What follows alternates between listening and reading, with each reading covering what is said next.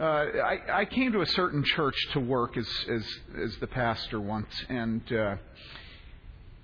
as I got to know the church, one of the things I noticed was that in that church, there were people who were taking communion who had never, ever been baptized. And there were people who were baptized who had never told any group of elders or pastors that they were under their care and that they wanted them to care for them. And that there were people who were taking the Lord's Supper who had never even professed Jesus Christ.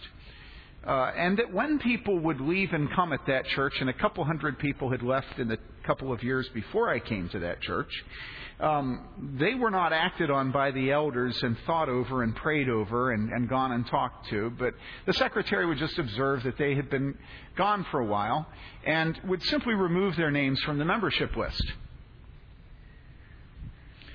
Now let me ask you, in that church, is there any doctrine of the church? And you know the right answer is no. There's no doctrine of the church. Absolutely no doctrine of the church. If the secretary, just watching who shows up and doesn't, adds and subtracts people from the membership list, willy-nilly, where's the doctrine of the church? Now, at this point, you might say, well, are you saying that those people aren't Christians? Well, no, I'm not saying they aren't Christians. But here, right away, we engage something that in church history has been referred to in a number of different ways. And the way I want you to think about it is the distinction between the church visible and the church invisible. Now, likely, the vast majority of those people who were in that church belong to the church invisible. And by that we mean all those who have been born again by the Spirit of God and who believe in Jesus Christ. All right? But were they a part of the church visible? Well, you might say, well, yeah, they were. You know, they took the Lord's Supper. Some of them had been baptized. Now, in the Bible, you never, ever find somebody taking the Lord's Supper who hasn't been baptized, because baptism was the entry to the church. It would have been incomprehensible to anybody then that they would take the Lord's Supper without being baptized, because the minute you believed, you were baptized. You remember that the Ethiopian eunuch, as he had Isaiah 53 explained to him, he looked out and he saw a puddle or a lake or a pond or something, water. And he says, what's to keep me from being baptized right now? And you remember what happens. He's baptized. And so the idea of anybody eating with the people of God without being baptized is incomprehensible, because people were baptized when they identified with the people of God. It was the initiation rite. Everybody knew it. But what's happened over a long period of time is that Christians have lost the doctrine of the church. We've lost the doctrine of the church. And it's become particularly problematic in the United States, because in the United States, the focus on the church invisible, or, you know, I'll use it two weeks in a row, the cosmic church, okay? The church of my heart, all right, is combined with American political ideology, which is all about autonomous individuality. And so the image for evangelical Christians today is the image of one man or one woman alone with a Bible, or alone with a devotional book, my utmost for his highest. All right? And me and Jesus. And today I've noticed something I never heard when I was younger. I noticed people increasingly referring to what? My God. Now, if that were what was said right before the fire were lit under your feet and you burned for him, I'd love you. My Jesus, I love you. I know thou art mine. I love it. But when someone says, my God, today in conversation, more and more, what they're signaling to you is, I have a particular take on this notion of divinity that I think you might be interested in. I read yesterday out loud to my family late at night in the kitchen, and they were very patient with me, an article from a journal called Youth Worker. That's not what it's called. I can't remember the name of it. Written by Tony Campola's son. And the whole article is how he has brought his doctrine of God to Scripture, And where he finds it taught in Scripture, he believes Scripture is right. Where his doctrine is not taught in Scripture, he says, I make no bones about it. I will not worship a God that doesn't conform himself to my understanding of what a good God would be. And he says it over and over and over again. Now ask yourself this. What kind of doctrine of the church does a man have who says, I have decided what is good? I have applied that goodness that I know in my heart, and I have no question about that goodness to God. Insofar as I find the Bible teaching what I have decided is goodness, that is the God I worship. And if that isn't the true God, I will go to hell. Because I will not give my worship to any God that does not conform to what I believe is good. What? That's like a verbatim quote, right? Verbatim. And it just goes on and on and on for about 3.5 pages. Where's the doctrine of the church? It's very clear this man is a perfect product of evangelicalism, insofar as evangelicalism is autonomous individualism, which has the conceit of knowing that whatever is his whim is right. And he will worship his God, my God. Listen for the words. You'll hear them again and again. My God. I remember when one of the main television commentators in our country a number of years ago was issued a statement, I don't remember where, but he said, my God is not a God of wrath. My God is bigger than that. My God is not a God of wrath. My God is bigger than that. What are you doing here 2 weeks in a row?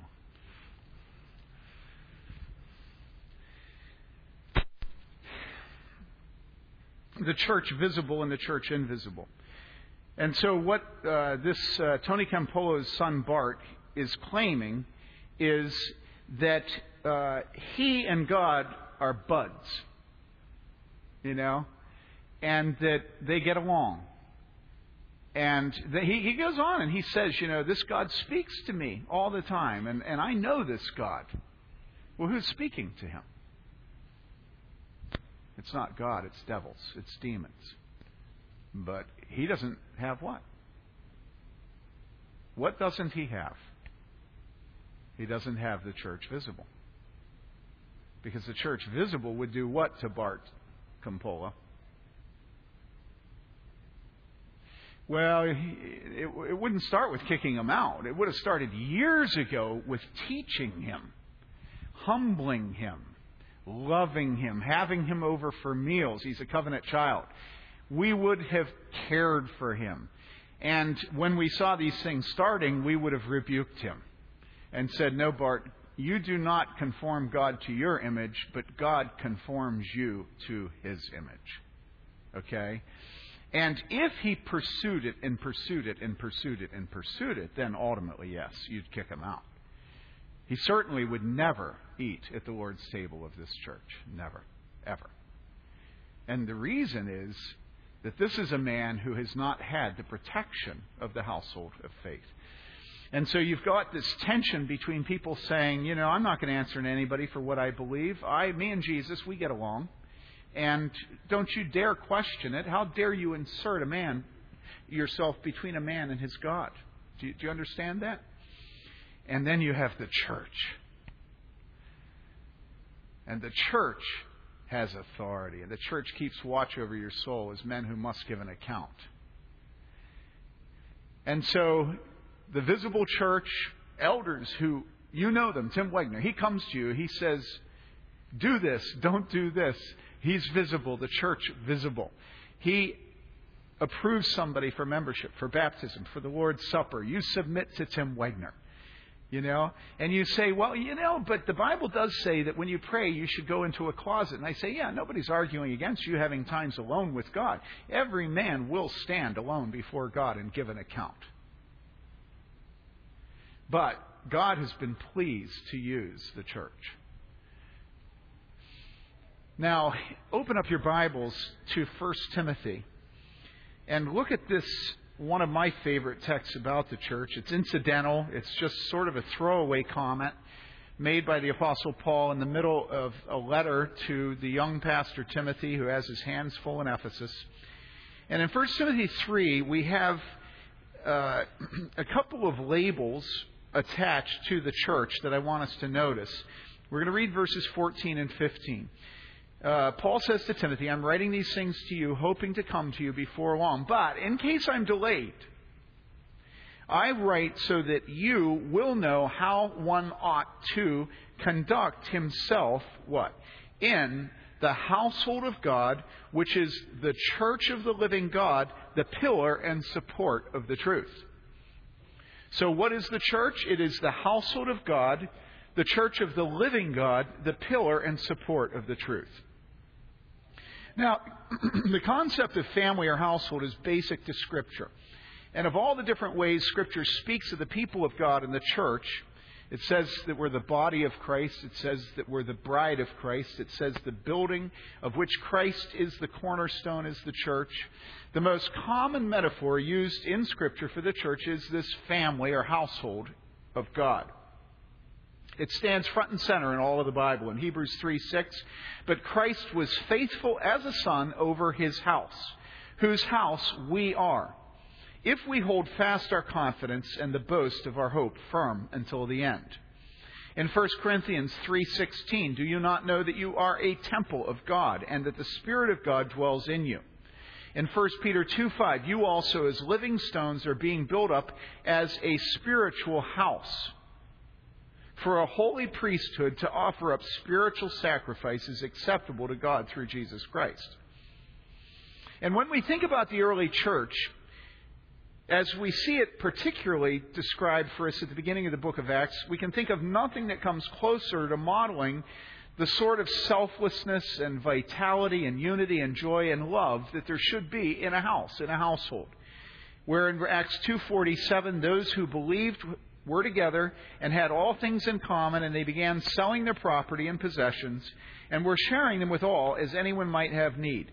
Day by day, continuing with one mind in the temple and breaking bread from house to house. They were taking their meals together with gladness and sincerity of heart, praising God and having favor with all the people. And the Lord was adding to their number day by day those who were being saved. The word household is frequently used to describe the church. Now, what does it mean for us today that the church is called the family of God or the household of faith? What are we referring to when we say the word church? Well, first, a couple of things we're not referring to. We're not referring to the physical church building, which so many people think of as the church. And that's one of the good things about us.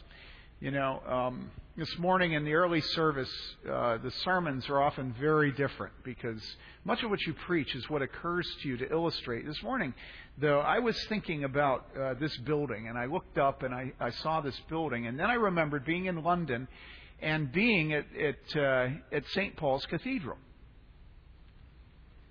And one of the good things about, and I felt such relief when we moved into this gym. And the reason is, in my life as a pastor, so many people's souls have been put in jeopardy over buildings. The fights over buildings in churches are just sickening.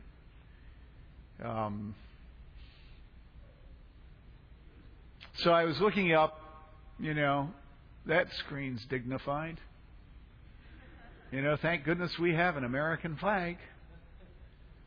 And the God of Indiana. And nobody can be proud. We don't even own it. We rent it. And they're really sick of us and want us gone. So, if the church is both visible and invisible, this gymnasium is a great help to us, isn't it? Because it makes us remember the invisibility of the church. Because nobody's getting attached to this gym. Although I will have to admit to you, I am. I love it. Because it disciplines the church into being a lean, mean fighting machine. No fights in board meetings over who left the back door open. And let me tell you, that's what you fight about in board meetings. And then I think of St. Paul's.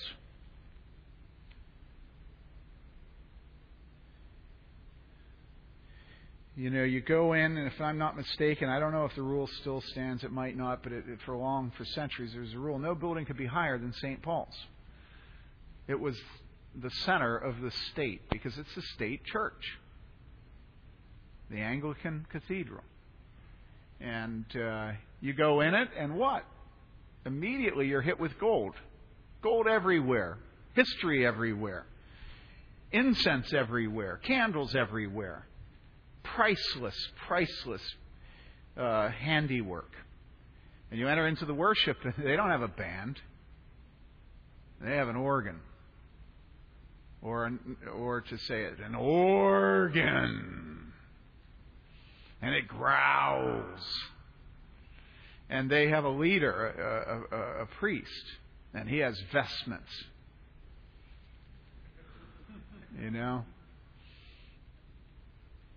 And when he pronounces the word God, it's 8 syllables long.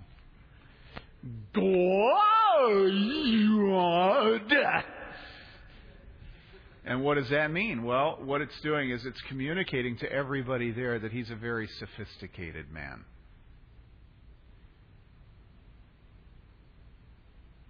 If they fought with America and we bombed Parliament, that would be better than if we bombed St. Paul's.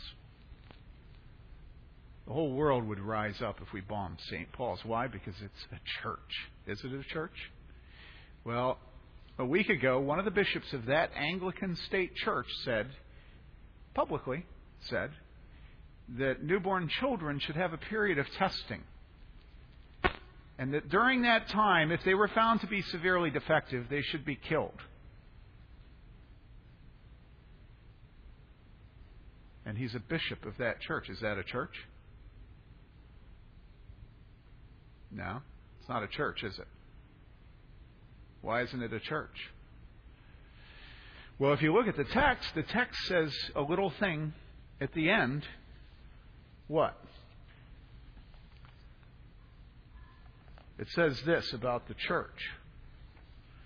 It says, the church of the living God, what?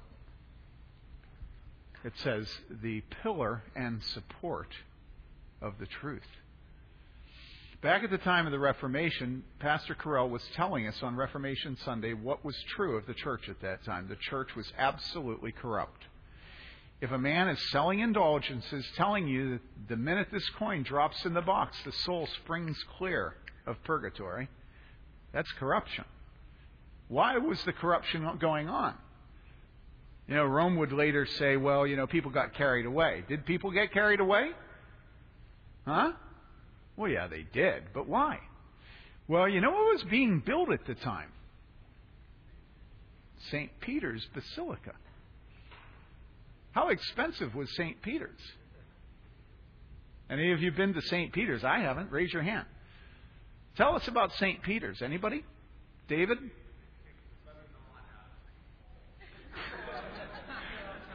Colin says it kicks the snot out of St. Paul's. That's probably a pretty good description, would you say, David Dodrell? Do they have a church?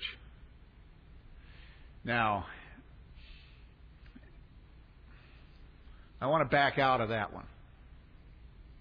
But I do want you to know, no, I do not believe the Roman Catholic Church is a church. I don't believe it. Does that mean that everybody that's in it is not a believer? No. But I don't believe it's a church. Why? Because it denies the essential truth of the gospel. To this day, it has not reversed the Council of Trent. What does the Council of Trent say? Read it. It's on the web. Now, you have to be careful when you read it because it's very sophisticated in how it says it. And if you care to research these things, hone in on imputation versus infusion. That's the center of the issue. The long and the short of it is that Scripture teaches that we are saved by grace alone through faith. But not faith alone. In other words, faith always has good works.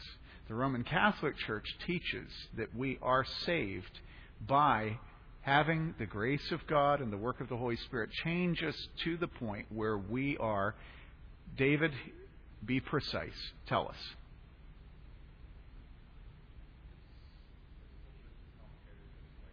Just say it.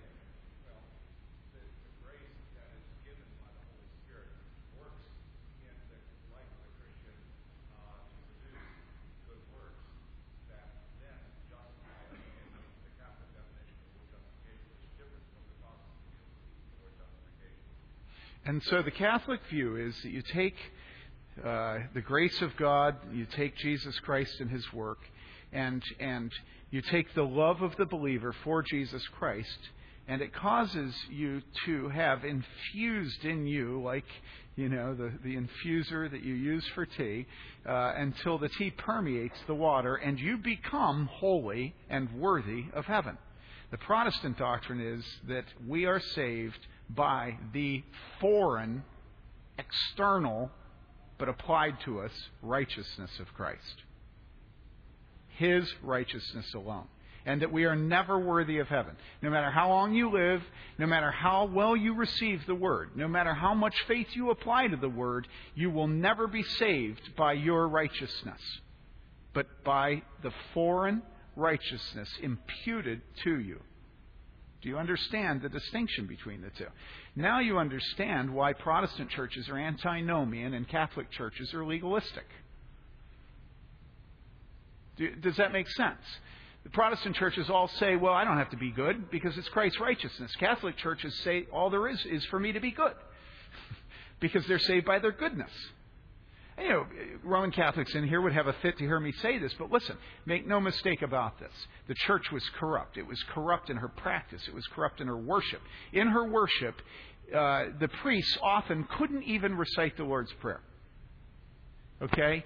The priests were immoral. They had multiple women that they consorted with. It wasn't just money. It wasn't just St. Peter's. It was corrupt. And so the Protestant reformers went back to Scripture and said, no, it is grace alone through faith that we have applied to us the external, foreign righteousness of Jesus Christ, and Christ alone is our hope of heaven. All right? Guess what happened? The Roman Catholics said to the Protestants, they said, you're not the church. We're the church, and you are without hope eternally. Now you got to respect them for that. What I despise today is Roman Catholics who look at me and say, well, we really believe the same thing. But I have a friend that runs a national ministry. We were talking on the phone one time. He has a radio program. And we were joking with each other and saying, in order to deal with these evangelical and Catholics together, what we really ought to do is you should have me on your show. I will have you on my show. And you call me a heretic and I'll call you a heretic. And then we'll love one another. Do you understand? Today, everything's cloying. Everything's like you and me, and can't we all get along? And so there's no truth. The Reformers and the Catholics had it out. Martin Luther's life was really on the line. It was all over who is the true church. And the Protestant Reformers said the true church has at its center truth. You know what the Catholics said? Yeah, we have the truth. And you know how we have the truth? Because we are the church. It's kind of a circular argument. We are the church. We have apostolic succession. God's been pleased to put the truth in our church. If you cut yourself off from this church, you no longer have the truth. The Protestant Reformers said no. Where there isn't the biblical preaching of the Word of God, where there isn't the biblical administration of the sacraments, and some Reformers added a third one, where there isn't the biblical exercise of church discipline, there is no church. We don't care how much gold you have. We don't care who you have painting pictures on the top of your chapels. We don't care how you threaten us. We don't care if you kill us. Here I stand. I can do no other. God help me. But today, is there one of you that said that? Have I said that? Have we ever felt the need to define the church and to stand on it, even if death takes us over? No. Because why? Well, because we're good evangelicals. We don't believe in the doctrine of the church. We believe in me and Jesus and a coffee cup. and our CCM music on our iPods. Cut off from the rest of the world. And that's not biblical. What does the Bible tell us about the church? Well, the Bible tells us about the church that the church gives us a name, that the church gives us food, that the church gives us protection, and that the church gives us love. It gives us a name. What is your name? Christian. You are a Christian. How do you get your name? When you believe, you are what? You become, when you believe, you become. This morning I got up and went down in our kitchen, and there was a little boy there that obviously didn't belong to us. He was a different color, and he had really kinky hair and a different temperament. Certainly not Doug's temperament, my son-in-law. Maybe a little bit of me and Heather, but he was obviously from a different continent and a different hemisphere. But you know what? That's my son-in-law, Doug Hummel, and he's an Hummel. Why? Because his father and mother adopted him. And the day may come when he says, I am not your son. I want to go back to my people. And his father will look at him and say, give it up, kid. You're my son. Now shut up and eat. And that'll be the dignity of the Father and the dignity of the Son, to be treated like a son. The book of Hebrews tells us that God is particularly treating us like sons when He says, shut up and eat, when He disciplines us. And you know what? Even you who are women are sons of God. You're not daughters of God. Now, yeah, you are daughters of God. But you know something? You're sons of God. You know why that's important? It's because you get a male inheritance from God. God is saying that you're not going to get a second-hand inheritance. Human families, the oldest son was supposed to care for the whole family when the father died. And so he got the largest inheritance. What the Bible's telling you is you will get the largest inheritance. That when you're adopted by God, you become a son of God, even though you're a woman. And so do you have a name? Yes, you're Christian. You know what the Bible tells us in the book of Revelation? It tells us that the day will come when we in heaven will what? We will have what? Come on. You guys love to get your new uniforms on the basketball team. Okay? Everybody takes them out of the plastic, puts them on, and they have what? The name of the team. You know, Meryl and I have made the mistake of going to Indy right after a Colts game, being almost oblivious to these things. And guess what? The entire downtown, everywhere you go, of Indianapolis is filled. Now, come on, Brandon. Just chill out. Brandon has still not caught the fever. He's living in a delusional world. The entire downtown of Indianapolis is filled with what? Jerseys with what number on them? They all are 18. I hate to tell you, they're all 18. When we get to heaven, the Bible tells us that we will have Jesus' name written on our forehead. Wouldn't that solve a lot of things if you went into work and you were branded Jesus? Well, for me it would. You know, Harry Blumeyers says that people always think that the reason a man becomes a bishop is that he's so holy, that he's finally, to the point where he can hold that position. He says, hasn't it ever occurred to you that the Holy Spirit works in a different way? The Holy Spirit takes a man that will never, ever be godly unless he has to walk around wearing a collar. And that's the man who's made the bishop. So we get a name, don't we? And the name is Christian. We're adopted sons of God. And Jesus Christ is our brother. Do we get food? What was the time other than the crucifixion when the largest number of disciples left Jesus? Do you remember? Jesus talked about the food in the wilderness, the manna. And he said what? Well, if you look at Give me a second and I'll get there. John chapter 6, look at verse 27.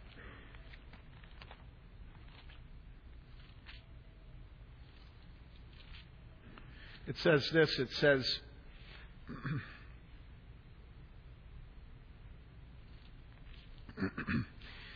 do not work for the food which perishes, but for the food which endures to eternal life, which the Son of Man will give to you, for on him the Father God has set his seal. Therefore they said to him, what shall we do so that we may work the works of God? And Jesus answered and said to them, this is the work of God, that you believe in him whom he has sent. So they said to him, what then do you do for a sign, so that we may see and believe you? What work do you perform?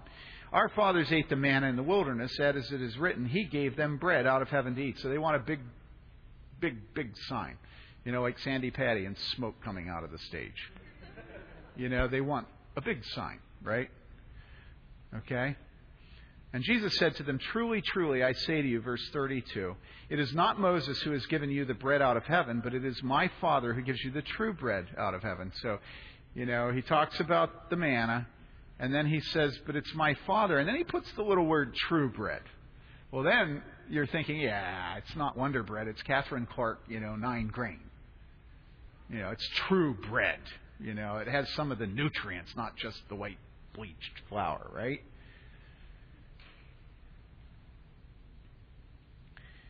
For the bread of God is that which comes down out of heaven and gives life to the world. And then they said to him, Lord, always give us this bread. And Jesus said to them, what? I am the bread of life. I am the bread of life. He who comes to me will not hunger, and he who believes in me will never thirst.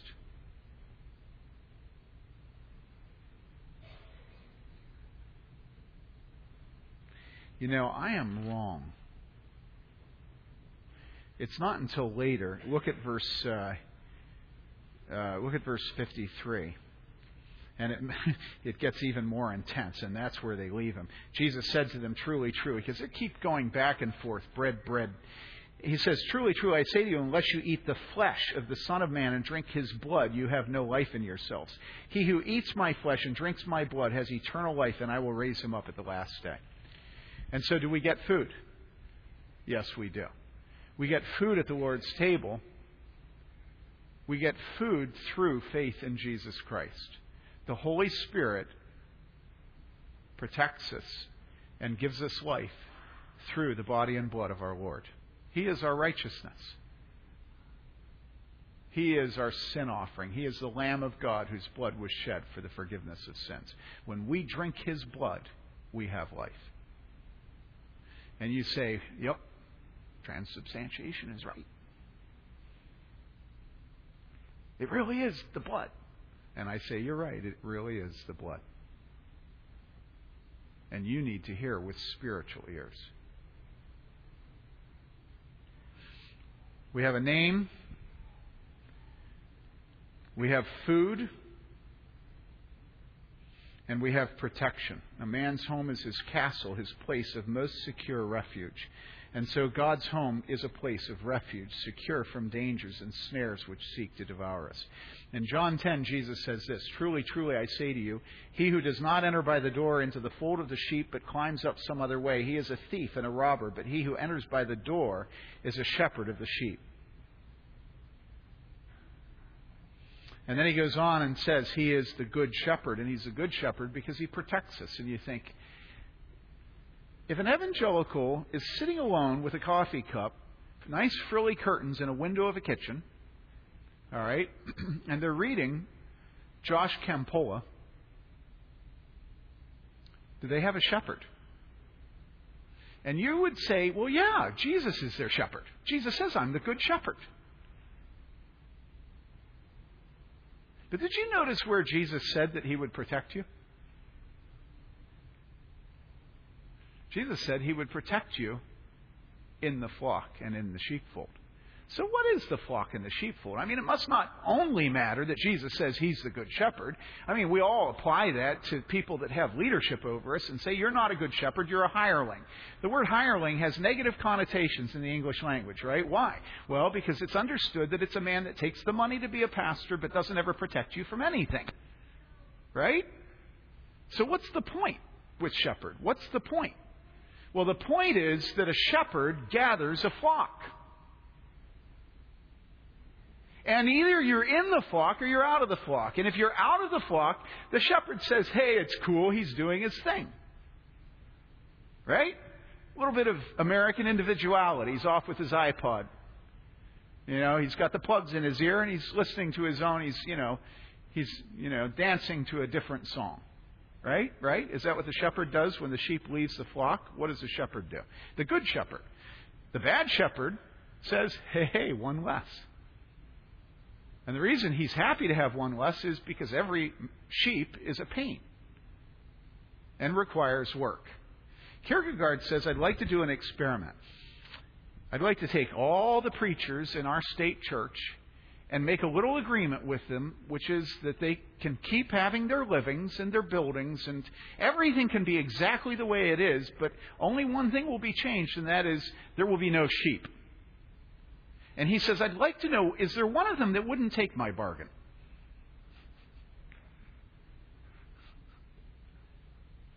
Jesus says, I'm the good shepherd. Jesus says that when the lost lamb goes out, that the good shepherd goes out and finds him.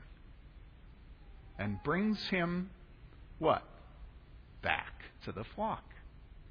And so you look at this text and you love the fact that Jesus is the good shepherd, and that gives us the name of this church, Christ our good shepherd.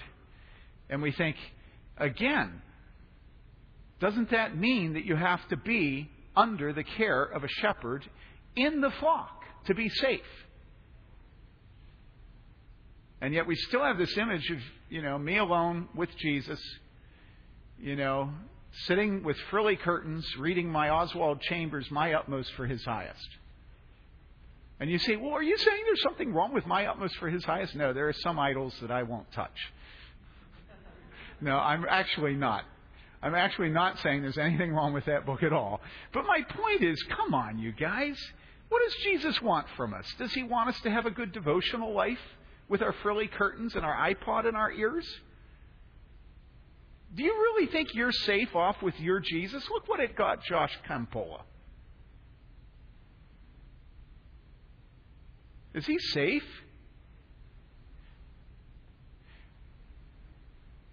We get a name, we get food, and we get protection.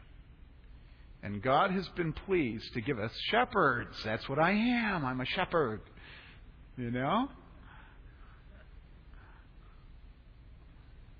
I'm bad at it.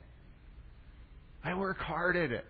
Yesterday, David and I left at 11 in the morning, got back at 11 at night, and spent that entire time working with the shepherds of another church, trying to get them to be faithful shepherds.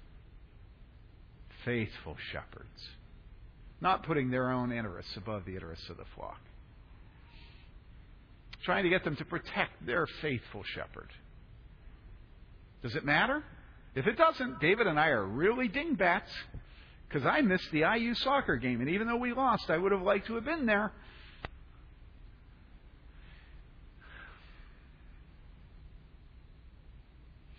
He gives us a name. He gives us food. He gives us protection. And don't ever forget that the Bible says, obey your leaders and submit to them, for they keep watch over your souls. This is why we require you to be a member of this church or another Bible-believing church to come to the Lord's table. Because that's the way that we test whether or not you are submitted to shepherds. And that's the most scandalous thing about this church. There have been more offense caused to people because of that than anything else we do.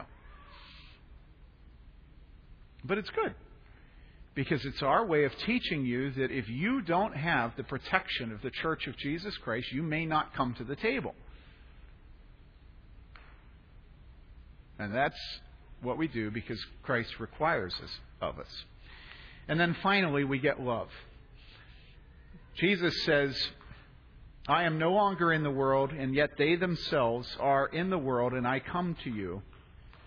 Holy Father, keep them in your name.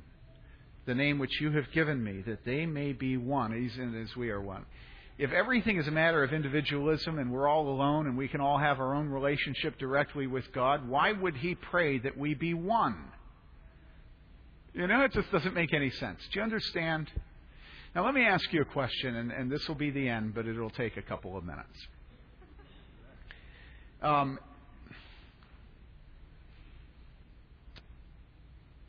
If you look at the end of our text, he says, so that you will know how one ought to conduct himself in the household of God, the church of the living God, what? The pillar and support of the truth. If a church has shepherds who say that they'll guard you, if it has the sacrament, if it has baptism in the Lord's Supper, if it has the name Christian on it, Bloomington Christian Church, if it has a building, if it has Bibles, if it has worship service, if it has everything, but it does not have truth, is it a true church? And you say, well, which truth? And I say, that's a good question. Well, like, for instance, the truth that women shouldn't wear jewelry. And you say, well, I wear jewelry. And I say, oh, okay, well, you're a Christian, so I guess we won't. And I'm playing with you because I'm saying, of course, we all would have debates over what women should wear jewelry. Some women here have braided hair. You can find a text that says, don't let your adornment be that of your body, don't braid your hair, but rather have it be your spirit. So the question is, should women braid their hair? All right? What about men who pray with hands at their sides and not lifted? Does that mean they're Christians? Okay, so there's no end to things that we can argue about that Scripture says. Some people can think this, some people can think that. This is what we refer to as non-essentials. All right? And you argue about what are essentials and non-essentials. Fine. All those arguments that churches have, whether you should wear denim skirts and have hair down to here and it shouldn't be braided, right? We can argue about that, but that's not what I'm talking about. I'm saying, is there a church if there is not the truth of Scripture? You say, which truth? I say, how about the truth of Jesus Christ? How about the truth that it is the righteousness of Christ that brings us to heaven and not our own righteousness? Even if that righteousness is inspired by Christ. And you say, well, I don't really want to say that Roman Catholics are bad. Some of my best friends are Roman Catholics. A number of the people I know are believers, true believers, believe only in the righteousness of Christ, but they go to the Roman. Some of my relatives are Roman Catholic. And I say, okay, since you have relatives who are Roman Catholics, we'll set that doctrine aside.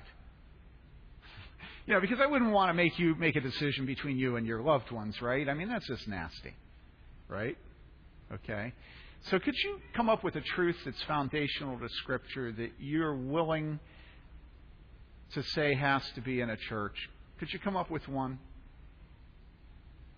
And you say, well, how about the truth that at some point in a worship service we should stand? That's a pretty safe one, isn't it? You live in a day when you're never ever supposed to say that anybody is wrong. Can't we all get along? But if we celebrate Reformation Sunday and we believe that the Reformers were used by God to bring biblical Christianity back, that Rome had become decadent, what is the point of having that celebration if you don't believe today that you need to still be reforming the church? And that's where it gets very difficult for us, because we really don't want reform in our own time. We want reform a couple centuries removed, where we can go out and lay garlands on the tombs of dead prophets and then kill the living ones. Okay, so where am I headed? I'm obviously rattling the saber. Here's where I'm headed. In the 1950s, there was a conflict between two men, two titans of the faith. Both men knew God, knew His Word, and were faithful preachers of His Word. One of them was an upstart American who William Randolph Hearst had told the LA Times to puff. And he was done puffed. And his ministry exploded. And he became the hip dude of America. All right? He went around the country and he had the pizzazz of North Carolina, handsome rugged sort of southern good looks and something that's only second to a British accent or a Scottish accent, namely a southern accent. His words came out with melodious, and when he preached, people were saved. They just flooded the aisles, and he decided he was going to have a crusade in London. And he got to London, and he met another Titan, and this was a man who had been the physician. He had been the assistant to the physician to the Queen. He had been a doctor, and he had been one remove from caring for the Queen. And then the Lord had called him to the ministry, and he had humbled himself and gone out to a little Welsh harbour town called Sandilands. And the first thing he'd had to do is he'd had to heat his building the first year by taking sledgehammers to the stage that had been erected in the church so that the church could survive. They put on dramatic things in his church. And the vestrymen, the deacons, the elders, whatever you want to call them, said to him, "What are we supposed to do with this stage?" And he said, "Break it up and we'll use it to heat the church for the first year." How do you think that went over? And he preached his guts out. And he preached the word. Many years later, he was called up to London, to Westminster. And he was the assistant to G. Campbell Morgan for a time. And then he became the preacher at Westminster.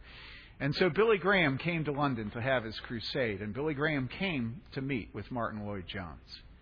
And he said to Martin Lloyd-Jones, "I want you to approve of my crusades. I want you to support them. I want to make you visible." No doubt that Martin Lloyd-Jones was the most visible and respected evangelical in that city. Martin Lloyd-Jones said, "I'd love to support you. I'd love to be a part of your crusade. Only one thing is necessary. And that is that you will stop taking non-Christian, unbelievable, rejecting the biblical doctrines, rejecting the substitution. That you will take the spiritual leaders that you have on your platform as you lead this service off if they do not believe in Jesus Christ." And Billy Graham said what? He said, "No deal." And Billy Graham made the decision right there that he was going to make common cause with unbelievers. That he was going to put them on the platform, that they were going to give legitimacy to his crusades. And Martin Lloyd-Jones, with great grief, would not be a part of the Billy Graham crusades in London. And all of evangelicalism says that Martin Lloyd-Jones was wrong. Not me. Not me. Martin Lloyd-Jones was absolutely right. And I grew up in that generation. My parents went to Wheaton with Billy Graham. They knew Ruth Bell back when she was dating Harold Lindsell. She wasn't always Mrs. Graham. Mary Lee's parents were there. And evangelicalism was just full of itself. And we started all these organizations. And they were that. They were organizations. They weren't churches. But it was an entrepreneurial time. And American capital and post-Second World War and just the wealth and the everything. It just grew and it grew and it grew. And the numbers were extraordinary. And the buses waited. And Decision Magazine was in every home. And if you went into the Deep South, you saw pictures of, Martin Luther King and pictures of John F. Kennedy and often pictures of Billy Graham. We had a triad, and the musicians tell me we like them.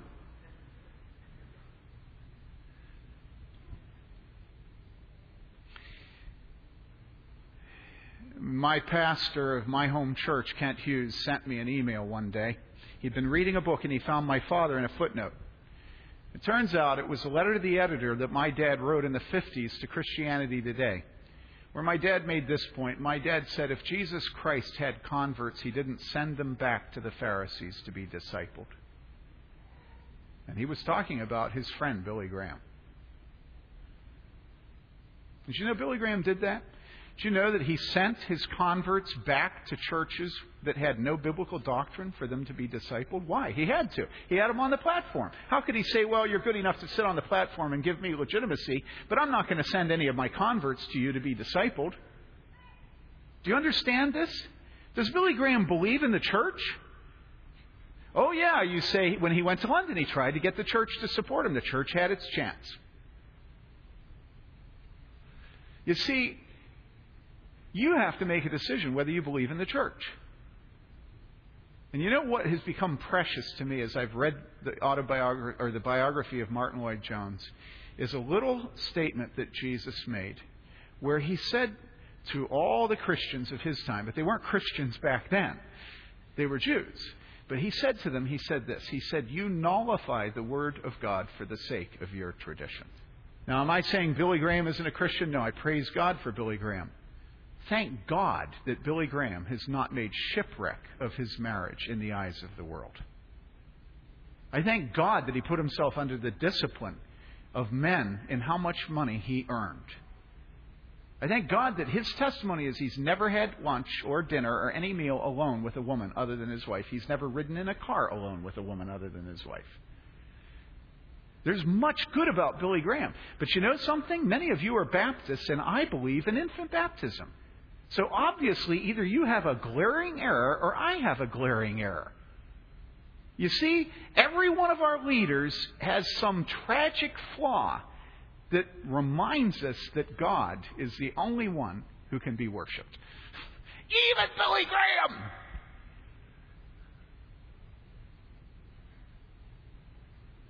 Billy Graham made a terrible mistake. You say, well, you don't think Martin Lloyd-Jones made a mistake. Yeah, Martin Lloyd-Jones was just like Billy Graham. Martin Lloyd-Jones did not spend time raising up elders in his church. Do you know what Martin Lloyd-Jones' church is like now in London? It's just awful. And it happened almost immediately after he left the pastorate. The church is the pillar and foundation of God's truth. And if you will not submit yourself to the church, God is pleased to not have you receive His truth. Do you know that St. Cyprian, and then he was echoed by Calvin, and I echo it constantly today, we all say this: he who will not have the church as his mother may not have God as his father. You may not have the Billy Graham Evangelistic Association and God. Now, you may have a church and the Billy Graham Evangelistic Association and God. The Billy Graham Evangelistic Association is not the church. It is not.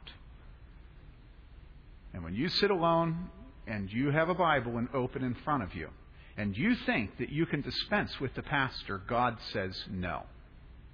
Because God has given me the privilege of preaching to you. And the Bible says, how will they come to believe in one whom they have not heard? And how will they hear unless somebody tells them? And then it says, how beautiful are the feet of those who preach the good news.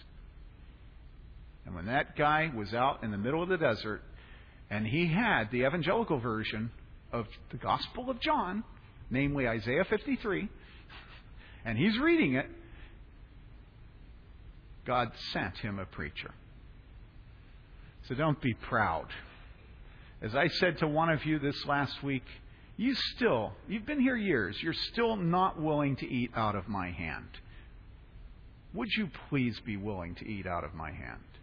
You say, no! You're nasty. I say, yes, I know that.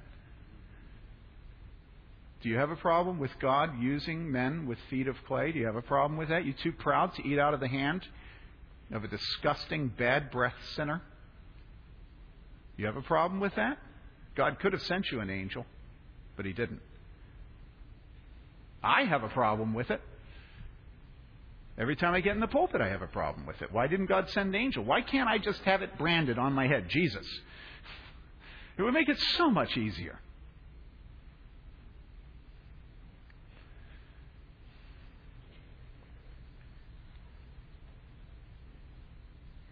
The church is the household of faith. It is the church of the living God. It is the pillar and foundation of the truth. Father, we